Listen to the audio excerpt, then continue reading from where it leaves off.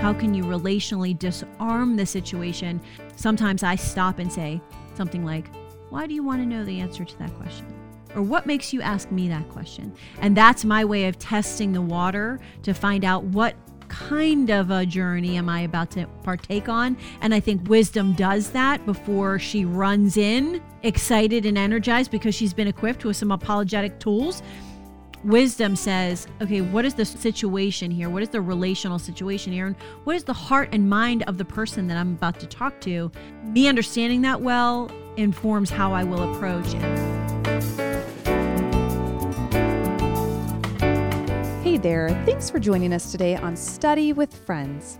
I'm Paige. I'm so glad you're here to join us as we conclude our series on apologetics, A Gentle Answer.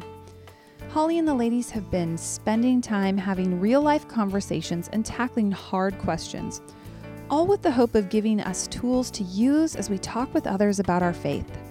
If you've missed any part of the series or just want to re-listen, you can do so on our website, studywithfriends.org, or on any of your favorite streaming apps like iTunes, Spotify, or Stitcher. Don't forget, you can now watch the ladies on our YouTube channel. Now let's focus our hearts and continue our study.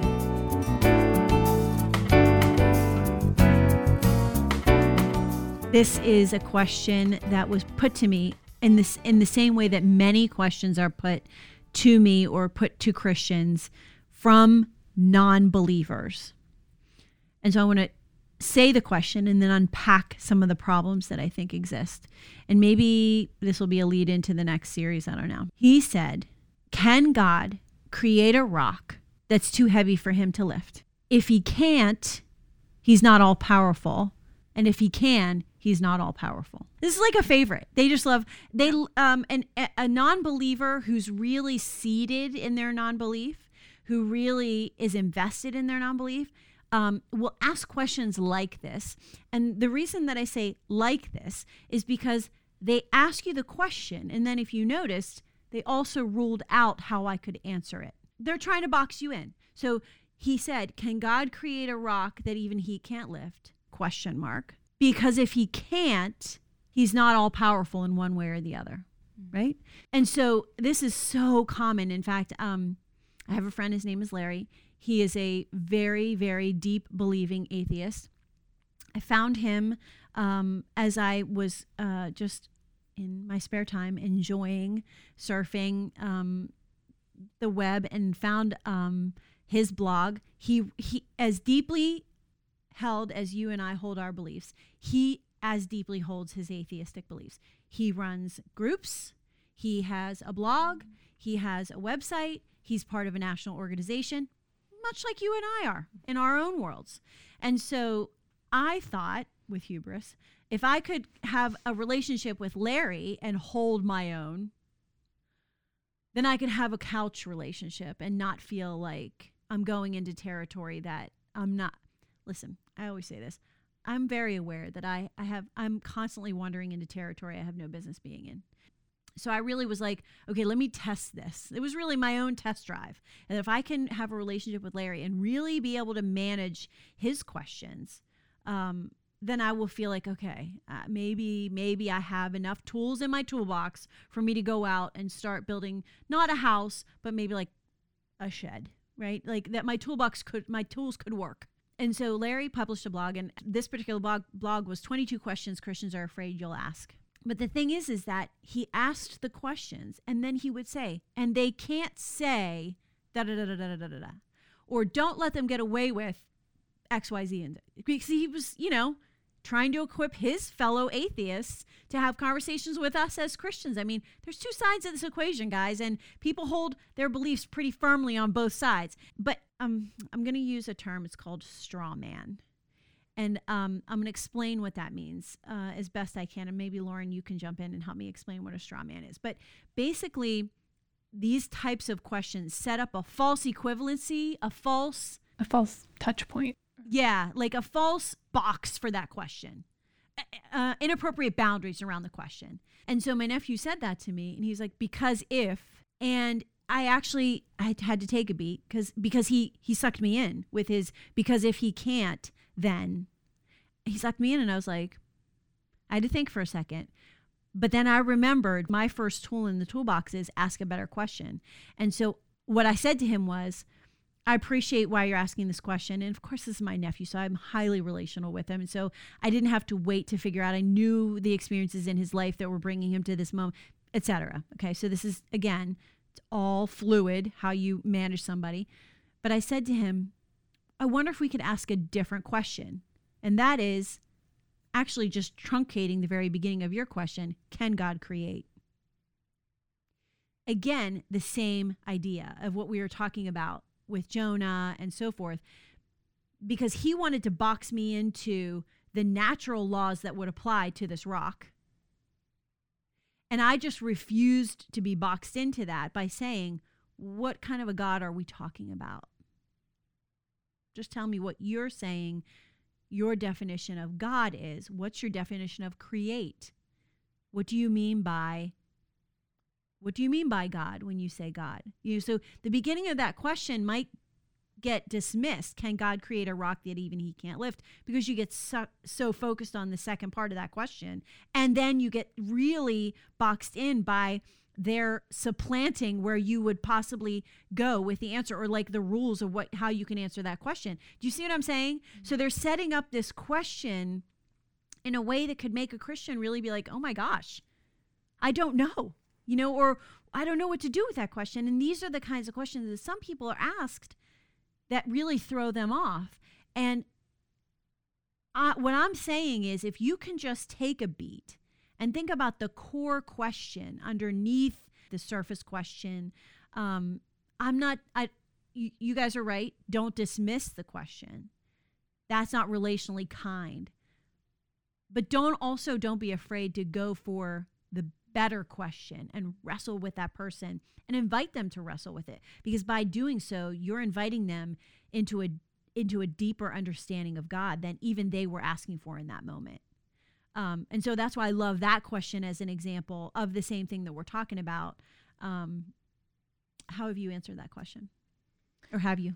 I think I've answered it differently each time that I've encountered it, probably. I think also with what you're saying, the definition of power is a key in that. If they follow up the question with, can God create a rock that is too big for him to move? If he can, he's not all powerful. If he can't, he's not all powerful. Well, what do you mean by all powerful? Mm-hmm. Because if God can create a rock that he cannot move, and he's not all powerful, like there's no option for all powerful mm-hmm. in that statement. Mm-hmm. And the way that I get to that is, what do you mean by God? Yeah. Or what do you mean by create? Mm-hmm. We're getting to the same place in different ways. Yeah. Mm-hmm. And you can use the term of a straw man argument that there's this deep argument here, or this question here, but I'm going to try to hash out this battle on this idea over here instead. Like, I'm going to mm-hmm. ask you this question about a rock instead of, does God exist? Yeah. Who is God? Yeah. I've said, it depends on the situation. I've also gone, because I've also responded with no, because mm-hmm. God is simple, because God is all powerful. That's a ridiculous question. Mm-hmm. And it's a very small question, mm-hmm. That you've created this tiny little universe where this is the only way that God could work. The only way that God could be mm-hmm. powerful mm-hmm. is one of these two things. You've created this false dichotomy of reality, mm-hmm. And of the possibilities of what it means to be powerful, what it means to be God, rather than let's listen to God and learn what it means that he's all powerful mm-hmm. and that he is God. Let's read about all of the wonderful things that God has done and understand what power can mean, what power can be. I think similar approach, really backing the truck up to like, what are we really talking about here? And I think some great points were made earlier in our time together as far as how and when to do that is very fluid in the moment. And I think the only author of doing that properly is the Holy Spirit. And so if I love you, but when we got together, I prayed it up in advance, because I was like, don't let me take a step that isn't the way that she needs to go. Don't let me say a word that isn't what you need her to hear. I don't want to be a stumbling block to her, which I absolutely could be. And you wisely raised that there were Christians in your life who became stumbling blocks because of their approach. And I do think, and this is a great place for us to land, and I would love for your final thoughts.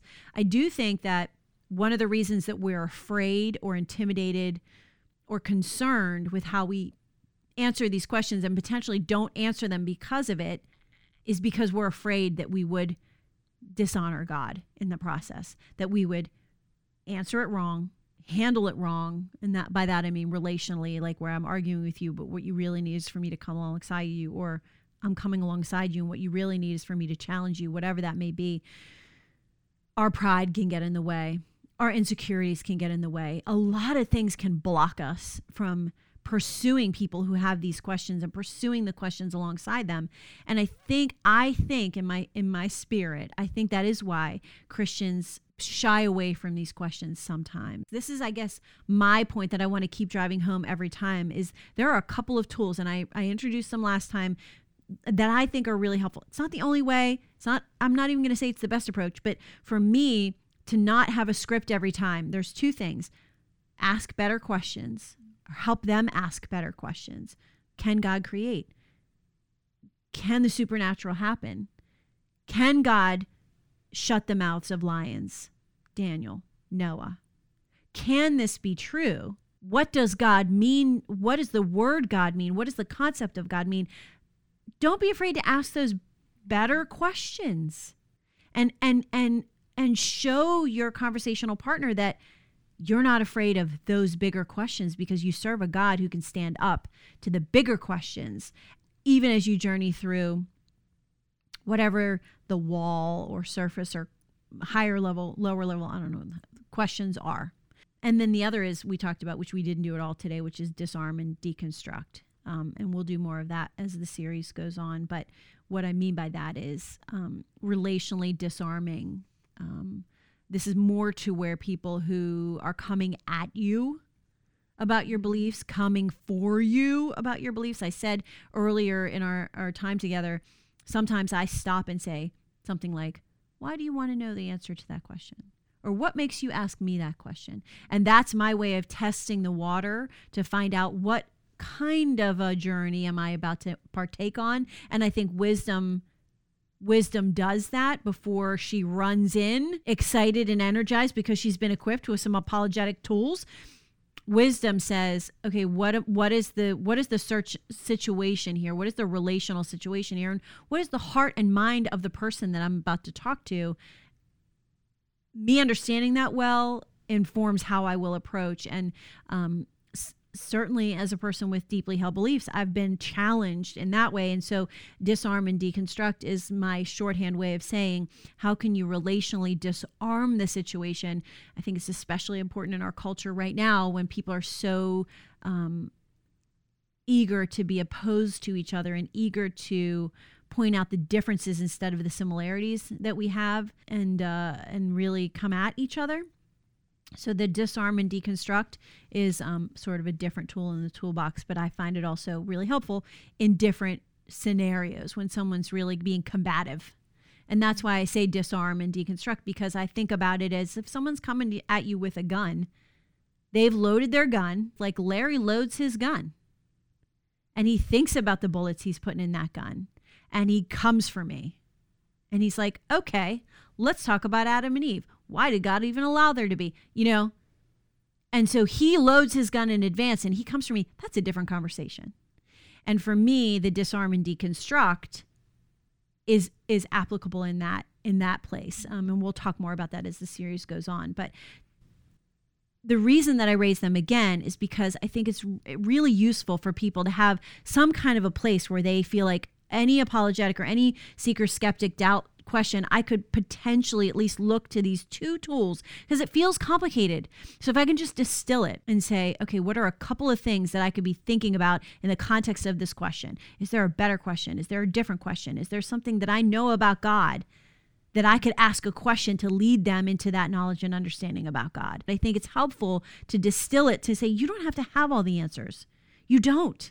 None of us have all the answers. What you have to do is have a prayerful heart, a humble heart, a submissive heart to the Lord, and maybe a couple of starting points that you could gently walk and encourage that person through relationship and time and patience. And so I want to keep saying those tools because I think they're really helpful. And then the next part of our series, Lauren is going to teach us about how the Bible came to be put together. I really asked her to be part of the canon series, and it was so obvious to me right away that she has a passion for people understanding that. And I have a passion for a lot of things, but canon isn't one of them. So I recognized that spirit in her, and it felt like a really great opportunity to have her, invite her deeper in, and let the people who exist in our Study with Friends world benefit from her awesome passion and knowledge and understanding of canon.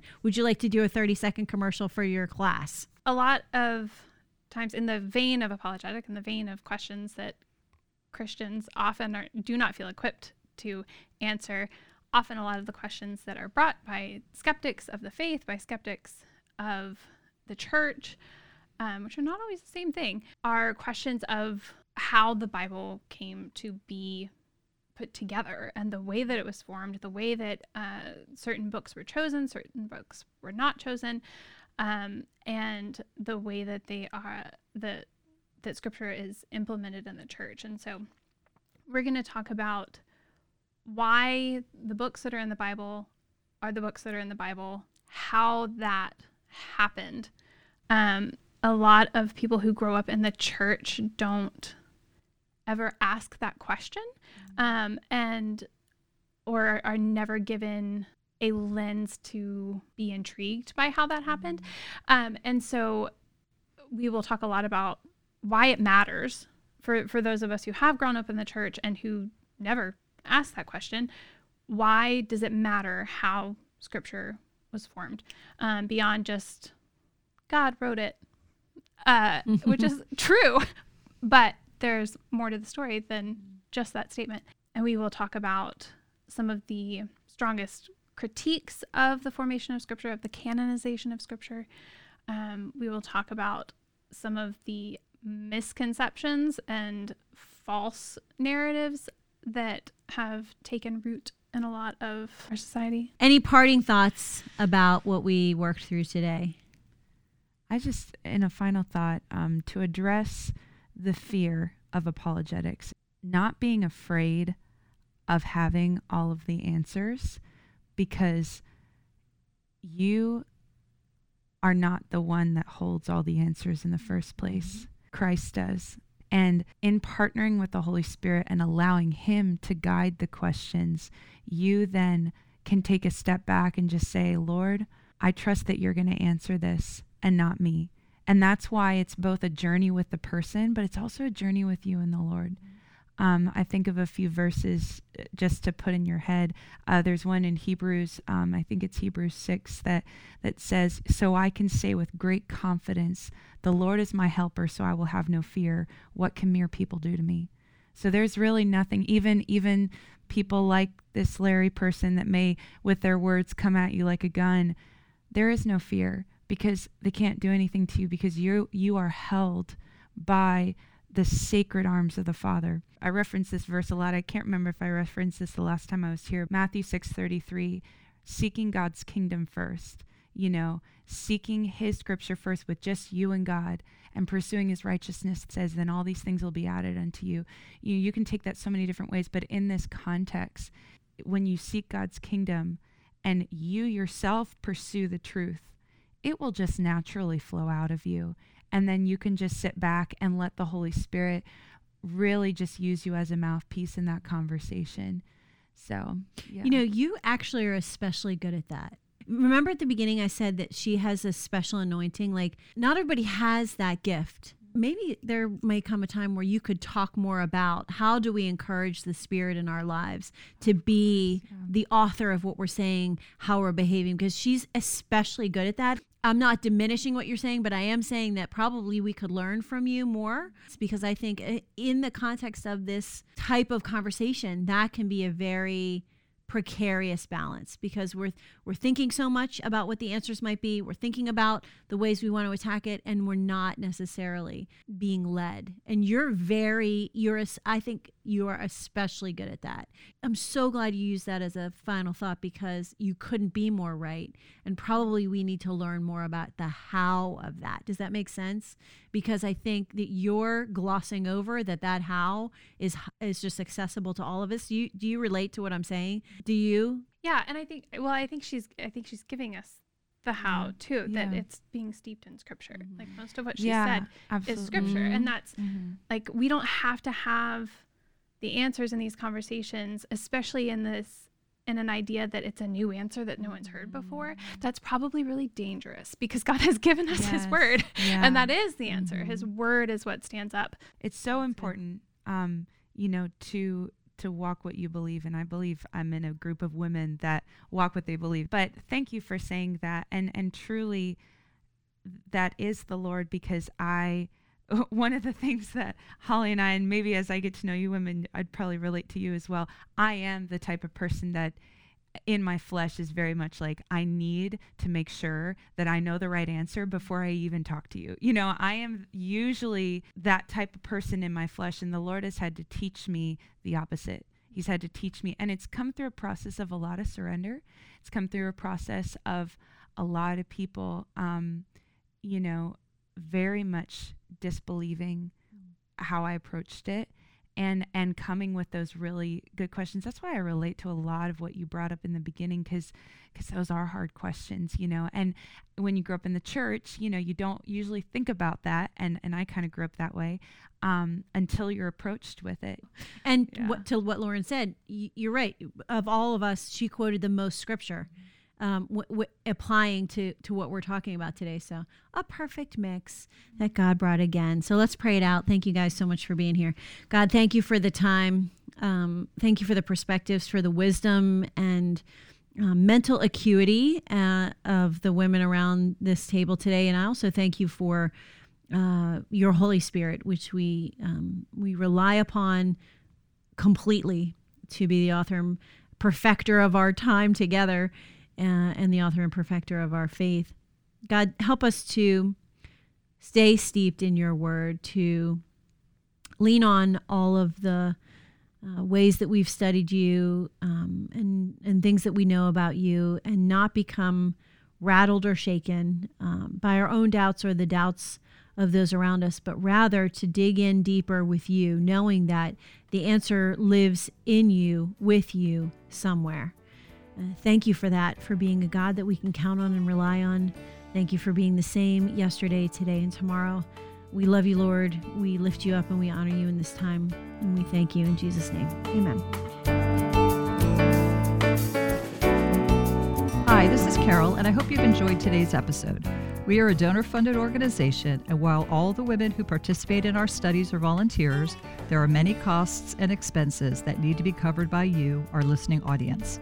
Please prayerfully consider supporting us with a one-time gift, or even better, become a monthly donor.